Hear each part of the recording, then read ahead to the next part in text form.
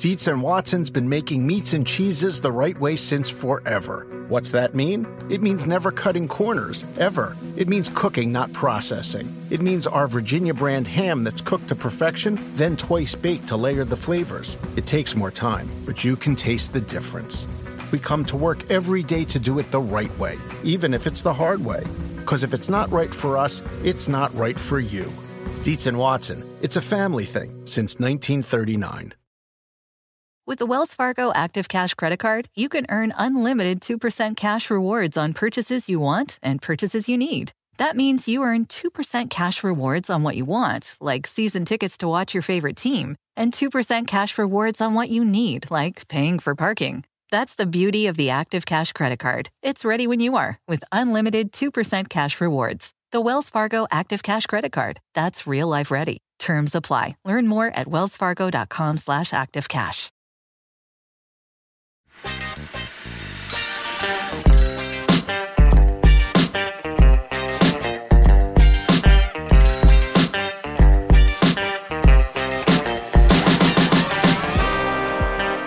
All right, welcome to Bet the Edge. I'm Jay Croucher here with Drew Dinsick. Today we're going to talk about some key injuries in the NFL, mostly Myles Garrett and his impact on the Defensive Player of the Year market. We'll talk stock up, stock down with the Packers up and the Saints down. Then we'll talk Coach of the Year, which is a bit of a mess after Dan Campbell and D'Amico Ryans both lost this week, throwing that market into flux. But Drew, let's start with Myles Garrett. Now, we're recording this on Monday afternoon, so by the time this drops, there may be more of a clear diagnosis on Garrett. But what do you think is going to happen here, and what do you think of the ripples into the DPOY market? I expect he'll miss some time. We may have seen the last of him in 2023. It wouldn't shock me. The quotes, the comments, the vibe, everything, the market betting against the Browns so aggressively, all of it tells the same story, and that there is no likelihood is low that Myles Garrett will suit up against the Rams this week. And if it's that serious of an injury, he's going to miss more time than that. He did, I believe, at one point in his career, miss about 5 weeks with a torn labrum in his shoulder. So this isn't a new thing. Assuming that's what this injury is, but I don't have any kind of inside details on that. And I think the Browns defense can get through this without taking an enormous step backwards. Are they going to be the number one defense moving forward rating wise? Absolutely not. Like, yeah, he matters. Don't get me wrong. But they do have a lot of depth. They've gotten nice contributions from a lot of young players on that line who will use this opportunity to, try to make a name for themselves. Jim Schwartz's scheme is a huge part of why their defense has been so successful this year. And I think overall the defensive side of the Cleveland, Browns as a handicapping endeavor, it should be fine. I wouldn't massively downgrade them. Where I would circle and be concerned about the Browns is what to do with their offense right now. DTR goes out with the concussion. PJ Walker's unplayable. It is very realistic that this may be a Joe Flacco game. The Browns are spending the week in LA to get ready for this contest. And so presumably they'll have like a week of concentrated practice, no distractions, and really kind of try to get things right on the offense. But there's lots of problems. The rushing offensively, the rushing offensive efficiency has dropped precipitously with some of the injuries they've sustained to the offensive line. Doesn't look like they have the tackle situation figured out at all. And if you put Joe Flacco, the statue back there, maybe you'll get a couple of deep defensive pass interference calls against the Rams. But overall, he's going to be a sitting duck for Aaron Donald and Jones. So this is or Byron Young. Ooh, that's a nice opportunity for him to kind of plant his flag in the defensive rookie of the year race if he can get a couple of sacks here. So really, really tough situation for the Browns offensively. I think the market moving from a look ahead of a pick 'em against the Rams to -5. Whew, that is some serious steam, and that's not all Myles Garrett. So, DTR on the road was going to be a hot fade anyway. But if it's Joe Flacco in his first start for this team, then I think we need to move the bar a little bit lower. Do you have a read on what's going to happen with the quarterback position for the Browns? I think the thing is that it doesn't really matter that much because these guys are all bad. And I know DTR got the win against the Steelers, but he wasn't good in the game. No. And I think that you want DTR as your quarterback because at least there is the hope that he can get better and potentially be serviceable. And there's just no hope there with PJ Walker and Joe Flacco. We know exactly what they are. They're like vastly worse versions of Taylor Heineke, who's kind of the penthouse version of we know you're bad, we know what you are. And Walker and Flacco are even worse. So DTR DTR wasn't that bad against the Broncos, I thought, actually. He was solid enough. And so I guess it is a little bit of a hit, but the bigger issue is that you mentioned their offensive line is in kind of tatters, really, with the injuries that they've had there. Amari Cooper is also banged up in the Denver game. And then defensively with Garrett. And look, the diagnosis will probably be out by the time this drops. But generally, when you say that you heard something pop in your shoulder and then you're wearing a sling and can't raise your arm, it's generally you're going to miss some time. And so Garrett was entering week 12. He was plus 100 even money to win Defensive Player of the Year, and I thought that price was too long, to be honest, and weighted accordingly. So now, if he's done from that market, which I suspect he probably is, then I think you're looking at a 3-man race, and I think it's Parsons, Watt, and Deron Bland, and I was probably lower on Deron Bland previous to Garrett's injury, just because I just thought it was so improbable that Bland would be able to beat Garrett, because Garrett was having such a momentous season and, carrying the Browns to a 7-3 record despite 3 quarterbacks and leading the league in sacks. Well, if Garrett's just out of the market, then Bland can absolutely win Defensive Player of the Year. It's a much lower bar to clear. I still think TJ Watt is probably your favorite, especially after what he did on Sunday with the 2 sacks. The fact that the Steelers are 7-4, they have an easy schedule. He's going to be able to feast on Kyler Murray, whoever's playing quarterback for the Patriots, Jake Browning, Gardner Minshew. He's going to get all these guys. He's got Geno Smith and that defensive line.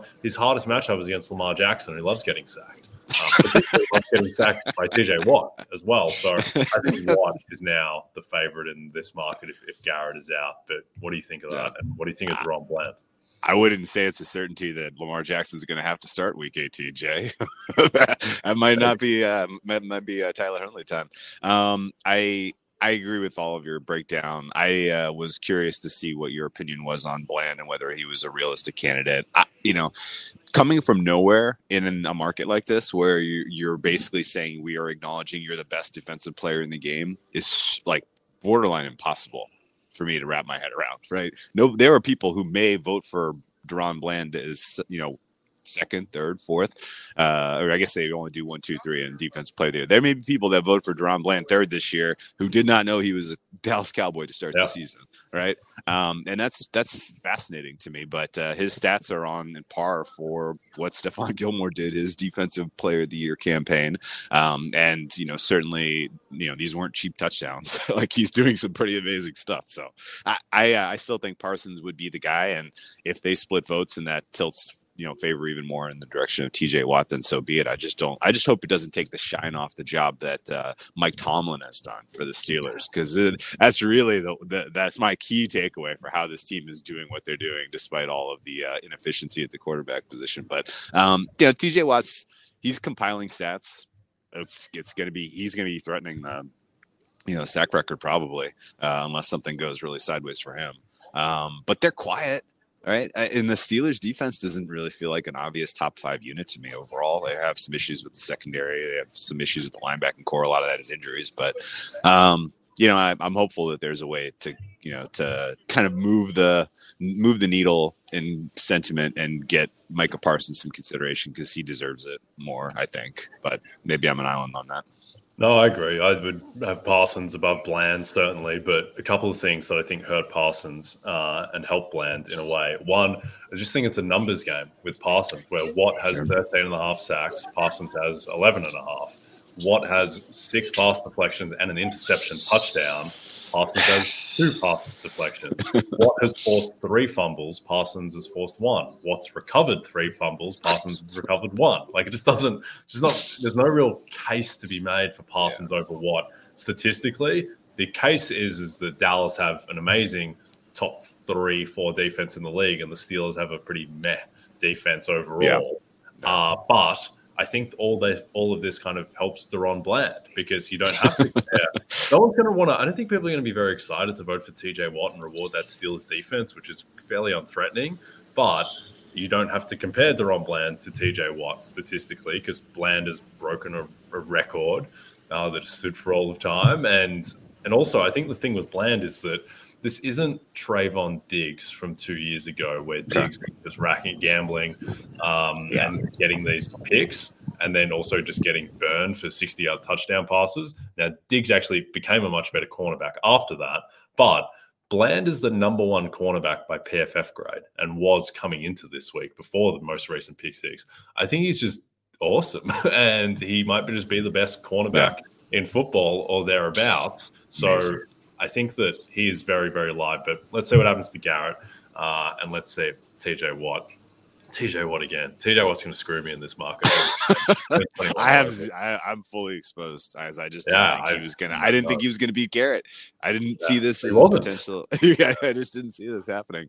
And how did the Steelers keep getting away with this? Well, at least for us, and it is all about us. At least TJ is somewhat correlated with Mike Tomlin, Coach of the Year. So there is that to fall back on. All right, it's a career first, Drew, for Patrick Mahomes on Sunday Night Football. The reigning MVP will travel to Lambeau Field for the first time in his career to face not Aaron Rodgers, but Jordan Love and the Packers.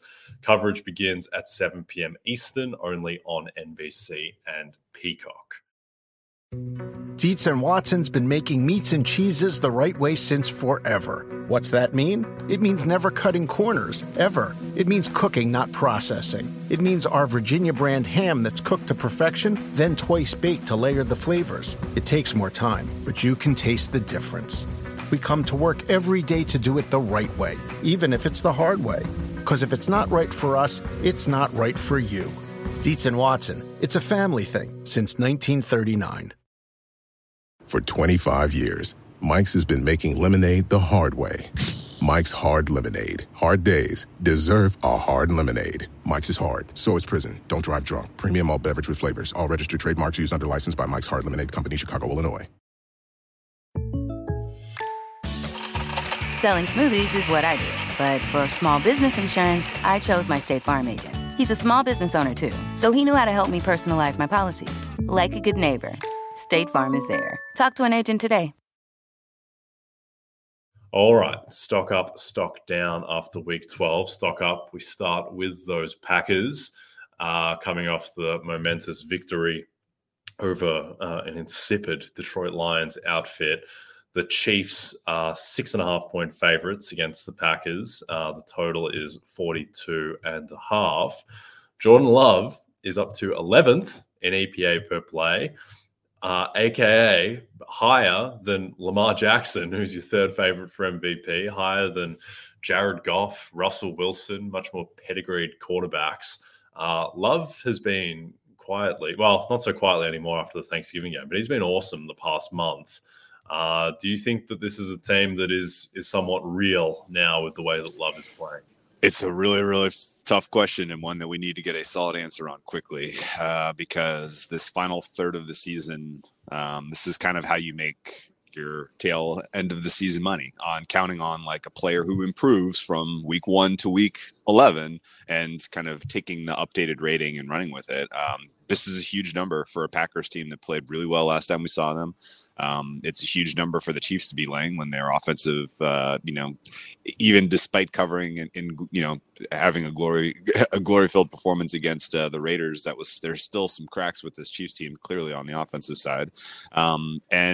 Packers absolutely deserve a reasonable upgrade, and they have a way into the 7th seed of the in a wild card that nobody really seems to want to run away with in the NFC right now.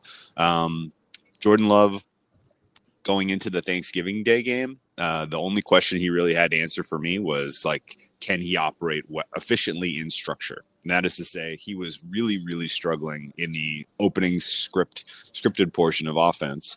And it didn't make sense because how can you be, an inefficient quarterback to the tune of Zach Wilson's type of numbers in the first half of football games, and then in the second half, when things are kind of more backyard, we're adjusting on the fly, we're adapting to the situation we're in. He was under duress for pass rush as he was, at a deficit, and teams are trying to put away games with the pass rush, and he was performing at Josh Allen levels in the second half. And it was like, this is a weird, very tough to square dichotomy. And I think with the short week and with the injuries the Packers sustained, I kind of want to give a lot of the credit to his success in the first half of the game and putting the Lions on their heels. A lot of that should just go to, they played a little bit more loose, a little bit less structured offense, and I think it works. And LaFleur may pivot into that being his style with Jordan Love until Jordan Love continues to improve. But at least I think they've seen enough now that they're going to continue this experiment for another year in Green Bay, as opposed to really pressing the panic button and drafting a quarterback. And what's crazy is 2 weeks ago, like, that was all that the Green Bay beat was talking about. Like, this guy his job was already replaced. Like, they were talking, well, man, we're gonna have a top 5 pick. Which quarterback should we go for? Do you think we'll get one of the top 2, or should we look at QB3? Like, that narrative now has flipped so aggressively and correctly. I find it fascinating, and I think Jordan Love in general should be rated as a top 15 quarterback in the NFL. As currently, as we currently look at starters, probably top 12. And I think as he gets his weapons back healthy, this offense should continue to improve. I don't know. I don't have high hopes that Aaron Jones is going to be available this week. That seemed like a multi-week type of injury to me. I haven't heard sincerely that they are considering him this week, but that's one to keep an eye on because he matters a ton. The rushing attack is wildly inefficient if it's only AJ Dillon back there, and that's kind of the one place you want to punch the Chiefs. And so I think that's the one injury that I have circled before I get involved betting Chiefs Packers this week. And it's fun that this game has juice, because a couple weeks ago I wouldn't have said that even with the with the smirk. So I think Packers need to be a top half of the NFL team overall, and I think the offense needs to be top half the way that Jordan Love is playing. And this is a shocking development considering where we started the season. Yeah, I think the one note of caution is that Love, his improved performance has come against the defenses of the Rams, Steelers, Chargers, and Lions. And none of those defenses are particularly fearsome. But the Rams and Lions and Chargers all have dreadful pass defenses. The Steelers are what they are. They're not terrible. They're not great either. So let's see what he does against Kansas City. But after that, doesn't really matter, because it's Giants, Bucks, Panthers, Vikings, Bears. None of these teams have imposing pass defenses. So I think that Love should be in a position to play pretty well down the stretch. He seemed so in rhythm against the Lions, and it wasn't just the scramble stuff. He was just making perfect on-time throws. And I think the key for him is that as someone who was completely exposed to Christian Watson last year in Offensive Rookie of the Year, and he never really became a threat, but he kind of got a little bit scary for a second down the end when bloody Aaron Rodgers just kept on feeding him touchdowns whenever they got in close. But as someone who was living in fear of Christian Watson, I watched a lot of him play last season, and I thought he was magnificent down the stretch. Like, he looked like a legit wide receiver 1 in the NFL, and he just hasn't shown that at all this season until Thanksgiving, where he looked like an absolute monster. And now they go up against the Chiefs defense, which is excellent, but I think it's become a little bit overrated. I thought that the Eagles game, they got away with some stuff, like the interception that L'Jarius Sneed had was because he got beaten on the route by A.J. Brown, basically. And A.J. Brown was streaking into the end zone, and then A.J. Brown should have had another touchdown as well. And then Aiden O'Connell was moving the ball very well in the first half against Kansas City. So I don't think that this is, a peak Browns with Garrett or Ravens type of defense.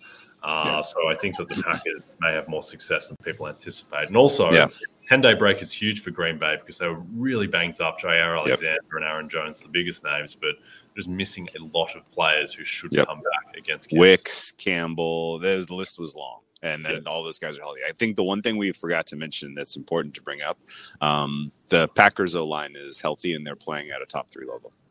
Yeah. So they're affording a young quarterback an opportunity to learn how to play the position without being under extreme duress, which is something you can't say about all of the other young quarterbacks who are failing.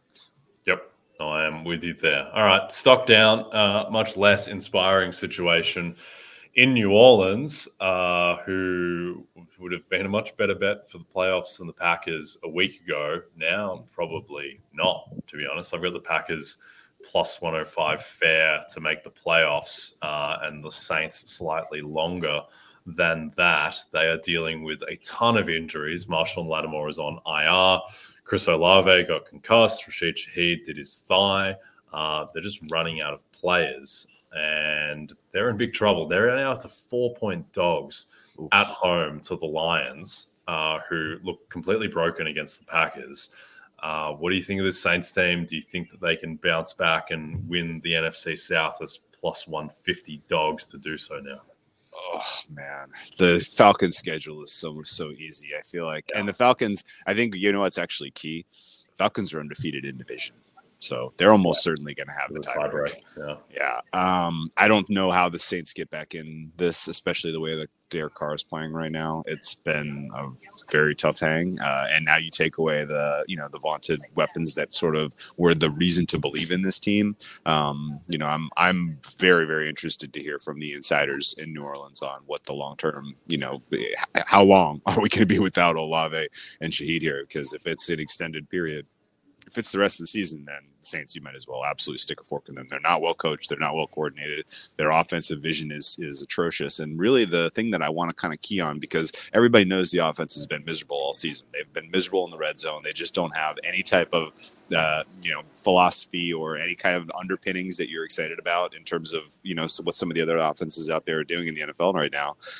But the real kind of downgrade on the Saints has to be their defense. Their rushing defense was a joke yesterday. And I know that you're up against one of the more unique and more outstanding rushing attacks in the NFL with the Falcons, but this is a unit you used to be able to count on was going to give you a very solid effort on both sides, but through the air, on the ground, every week, keep you in games. Lattimore being out absolutely matters this week against the Lions team, who should have absolutely no problem throwing.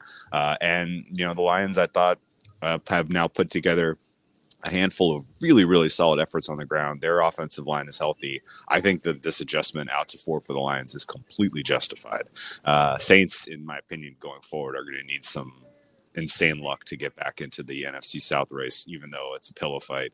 And I think I bet some of that, and I'm pretty much ready to grade them losses after yesterday's result because, as I mentioned, it's a super, super fine margin now, and their defense isn't playing well enough, and their quarterback play is not going to improve now that they have a lack of weapons. So, weird turn of events for a Saints team that might be looking at themselves and wondering why they got them. Why did we sign Derek Carr again? What was the vision here? What was the plan? How are we a 5-win team?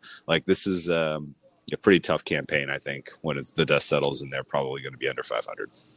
Yeah, and their schedule is easy the rest of the way, but they have this game home to Detroit where they're 4-point dogs, and then they have games at the Rams, at Tampa Bay, which are not layups either for this team just because they're not very good. Meanwhile, the Falcons, their schedule, they get a pretty decent break getting Tim Boyle this week, of all characters. And then after that, Tampa Bay at Carolina, home Indy, at Chicago, at New Orleans. That's about as easy as it gets. What's the line going to be if it's are the Cowboys going to be 7.5-point favorites in Atlanta? Higher. I would say higher for sure. Yeah. The Cowboys are going to be over a touchdown against whoever wins this nasty division in the 4-5 at this rate. Yep. Pretty grim. All right. Before we get to a more upbeat topic, NFL Coach of the Year. Drew, if you want more Formula One after the recent Grand Prix in Vegas, check out CNBC's special podcast series, Inside Track, the Business of Formula One. An inside look at what's fueling F1's popularity and who is profiting. Hear from the biggest names in the game, the league's CEOs, and the million-dollar packages rolled out for the most elite fans. You can listen by following the Squawk on the Street podcast wherever you download and subscribe. Dietz and Watson's been making meats and cheeses the right way since forever. What's that mean? It means never cutting corners, ever. It means cooking, not processing. It means our Virginia brand ham that's cooked to perfection, then twice baked to layer the flavors. It takes more time, but you can taste the difference. We come to work every day to do it the right way, even if it's the hard way. Because if it's not right for us, it's not right for you. Dietz and Watson, it's a family thing since 1939. Reese's peanut butter cups are the greatest, but let me play devil's advocate here. Let's see. So, no, that's a good thing. That's definitely not a problem. Reese's, you did it. You stumped this charming devil. I know how to run a hair salon, but for small business insurance, I chose my State Farm agent. She's a small business owner too, so she knew how to help me personalize my policies. Like a good neighbor, State Farm is there. Talk to an agent today.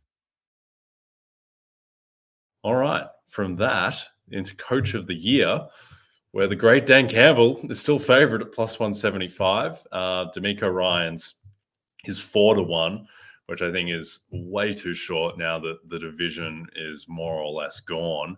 Mike McDaniel, back from the dead, 6-1. And then Kevin O'Connell, we'll see what he does on Monday Night Football. We're taping this before he has played. And then Nick Sirianni, Shane Steichen, Sean Payton. And then offensively, we've taken this long to get to our man Mike Tomlin at 16-1. And thus ends, for the most part, the list of viable candidates. Do you think there is a new horse in this market to bet? Well, I think the two that you have to pay attention to are down the list a little ways. Okay. And they are Nick Sirianni and Shane Steichen, two guys that shared that coaching room last year and an offensive philosophy that is working still in today's NFL. I mean, we're not out of the realm of possibility of the Eagles finishing with one loss, which is unfreaking believable considering they're getting outplayed every week. And, we continue to joke about, the Bills come and do the good schedule hell, blah, blah, blah. Like, they're playing a different style of football. They're playing 4-down football. Everybody else is playing 3. Like it ultimately is a huge factor in their success this season. They have an unstoppable play in the tush push, and Jalen Hurts is apparently now healthier, and he's getting healthy. Will presumably get healthy down the stretch. So if the Eagles can run the table from here and they beat basically every other contender, and they're the clear 1 seed in the NFC, and I think you're still going to be able to make a case against Hurts for MVP because his numbers just aren't going to be up to snuff with some of the other elite quarterbacks. But the default then becomes Sirianni is the guy for Coach of the Year if you have a 16-1 has never been done. Like that's quite cool. I know that we've had a 16-0, but with the new format going, with that kind of record would warrant consideration surely. The Nick Sirianni, the Shane Steichen case is interesting just because the Colts all of a sudden are sitting in very, very prime position to steal a playoff spot. I don't think anyone saw this coming. And yes, it's not as fun of a story as the D'Amico Ryans, kind of case was to say out loud, but pretty clearly more impressive doing it with Gardner Minshew than doing it with a guy who's a bona fide top 7 quarterback in the NFL right now, and CJ Stroud. So, fascinating to see that campaign emerge. And if you look at the Colts' remaining schedule and the quarterbacks they face, I'm not sure this team is missing the playoffs. And I know none of us really want to handicap a Gardner Minshew wildcard game, but I think we need to start preparing ourselves for that. Yep, no, I'm with you there. I think that Steichen, Coach of the Year-wise, is the biggest mover out of the weekend. And it's not like there was such an impressive win, but just to be able to rack up that win while all the other candidates fell down. And now they have a very, very easy schedule to close. And so I've got them about 7-1 to get to 11 wins. And if you get to 11, if that team gets to 11-6 and is probably at that point a 5 seed, that's a pretty strong case. I don't think it's an unbeatable case, but that would be certainly would be able to win. With Sirianni, I think, look, firstly, if I had a vote, and strangely I don't have a vote, but if I did have a vote, Drew, I would vote for Nick Sirianni. I think he's done the best job of anyone this season. I would have voted for Shanahan last year, I think, but Sirianni probably would have been second on my ballot. But just the fact that they do not shoot themselves in the foot at all while every other team around them does, the aggressiveness on 4th down, just everything about this team, I agree. But I just think if they have even one loss and I've got them plus 1250 to run the slate. And I think that should be about his coach of the year price. I don't think 10 to 1 is super appetizing. But if they do run the slate, then I think he very likely does win. Yeah. But if he has one loss, then they were a team that went 14-3 and made the Super Bowl last year, and they went 15-2 this year, and everyone kind of thinks they're worse. So I'm not sure. I think that a lot of the bloom, there is a chance that he might win if the vote were held today, just because he's 2 wins clear of everyone. But if he loses to San Francisco or at Dallas, or even at Seattle, which, by the way, is kind of going to be a difficult game for them, just coming off this brutal stretch. And then you go at Seattle, who's going to be desperate for their playoff lives and kitchen sink game and everything. I think if he even loses one of them, he's in a bit of trouble. What do you think about his potential at 15-2? I think you're exactly right. A second loss, and it's we go back toward the rubric of who is the most surprising team. Yep. The real kind of narrative I'd like to hear you kind of expound on is Dan Campbell a false favorite at plus 175. I think certainly I've got no appetite to bet Dan Campbell at plus 175. I think that's way too short. At the same time, I think he should probably still be the favorite just because two things. So one, I've got them plus 370 to get to 13 wins. I think if Dan Campbell gets to 13 wins, just one more loss the rest of the way. Lions, best season in Detroit Lions history. If he's closed the season 5-1, he'll have a lot of momentum. I think he probably just wins at that point, particularly now that Ryans is mostly out of the picture. And then the other thing too is that I think there is a way that he can win at 12-5, but we talked about this briefly yesterday, but I think he can only win at 12-5 if he beats Dallas in week 17 in primetime, the standalone Saturday night game. If he wins that game, it is going to be the most momentous Detroit Lions win, and he will get so much love off of that, even if they've scuffled a little bit before then. And so I think he's got these two paths. He can run the slate outside of losing to Dallas and be 13-4, or he can have a couple of losses but beat Dallas and get to 12-5. And I think that if that is the case, I think he can win. So for those reasons, I think he can be your favorite. I think the second favorite for me now is actually Mike McDaniel, just because they have a real chance of getting the 1 seed now. I know he has the stench of having lost every big game, but to close the season, they play Dallas, Baltimore, and then the Bills. They go 2-1 in that stretch and get the 1 seed out of that. Then I think McDaniel is extremely live. Yeah.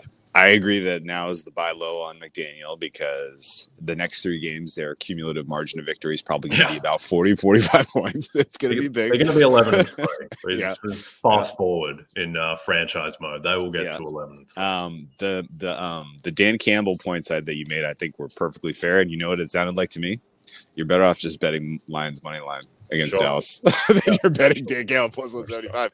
Because, what's that money line going to be? Plus 280? I mean, it's going to be a big number. The way Dallas is playing right now, and the way that the Detroit defense is coming into that one, that's going to be a big Dallas going to be 5.5 point favorites. I was thinking like 6, maybe. Yeah, in that range, I would have thought. And it's funny because, a couple of weeks ago, I might have felt like it was going to be 3.5. And then what we said from the Detroit defense has changed that.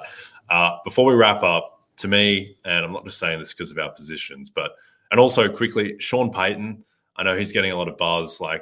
Sure, if he runs the slate, fine. He's allowed to win Coach of the Year. Maybe at that point, it's a wild card. Even then, it's not a lock. But I've got it. I've got them 65-1 to run the slate. They don't have brutal matchups on their schedule, but it's just a lot. It's a lot of games at Houston where they're 3.5 point dogs. So I think that Peyton's up against it. But to me, the most interesting element of this market is how much do you think Mike Tomlin's candidacy will resonate if he's a 12-5 wild card? Because I think if he wins the division, he's in very good position. But do you think that he can win if he's a 12-5 or even an 11-6? He's probably cooked. But do you think at 12-5, if they just lose one more time the rest of the way, that he can win? It's you need so many other things to happen. I feel like that it's probably not likely. And realistically, this is going to be a sad received votes campaign for him. this year, I think. Like, he's finally going to get his votes, but it's not going to be enough to win, I don't think.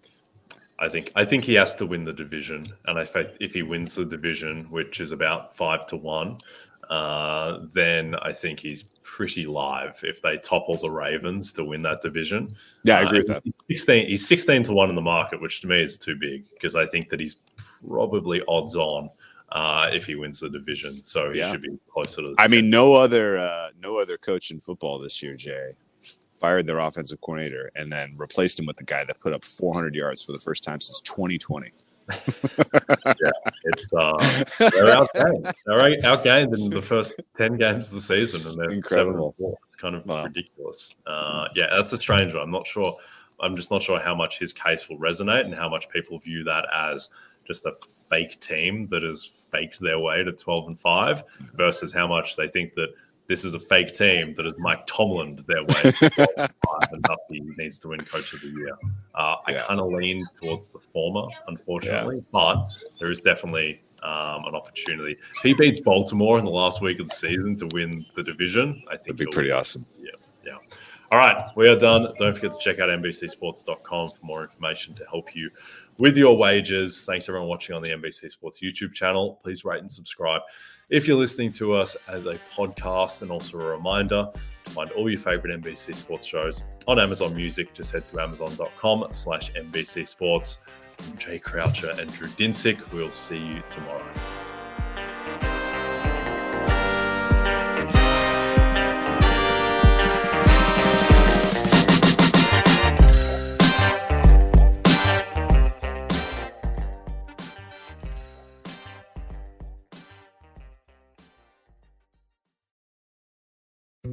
Dietz & Watson's been making meats and cheeses the right way since forever. What's that mean? It means never cutting corners, ever. It means cooking, not processing. It means our Virginia brand ham that's cooked to perfection, then twice baked to layer the flavors. It takes more time, but you can taste the difference. We come to work every day to do it the right way, even if it's the hard way. Because if it's not right for us, it's not right for you. Dietz & Watson, it's a family thing since 1939. Selling smoothies is what I do. But for small business insurance, I chose my State Farm agent. He's a small business owner, too, so he knew how to help me personalize my policies. Like a good neighbor, State Farm is there. Talk to an agent today.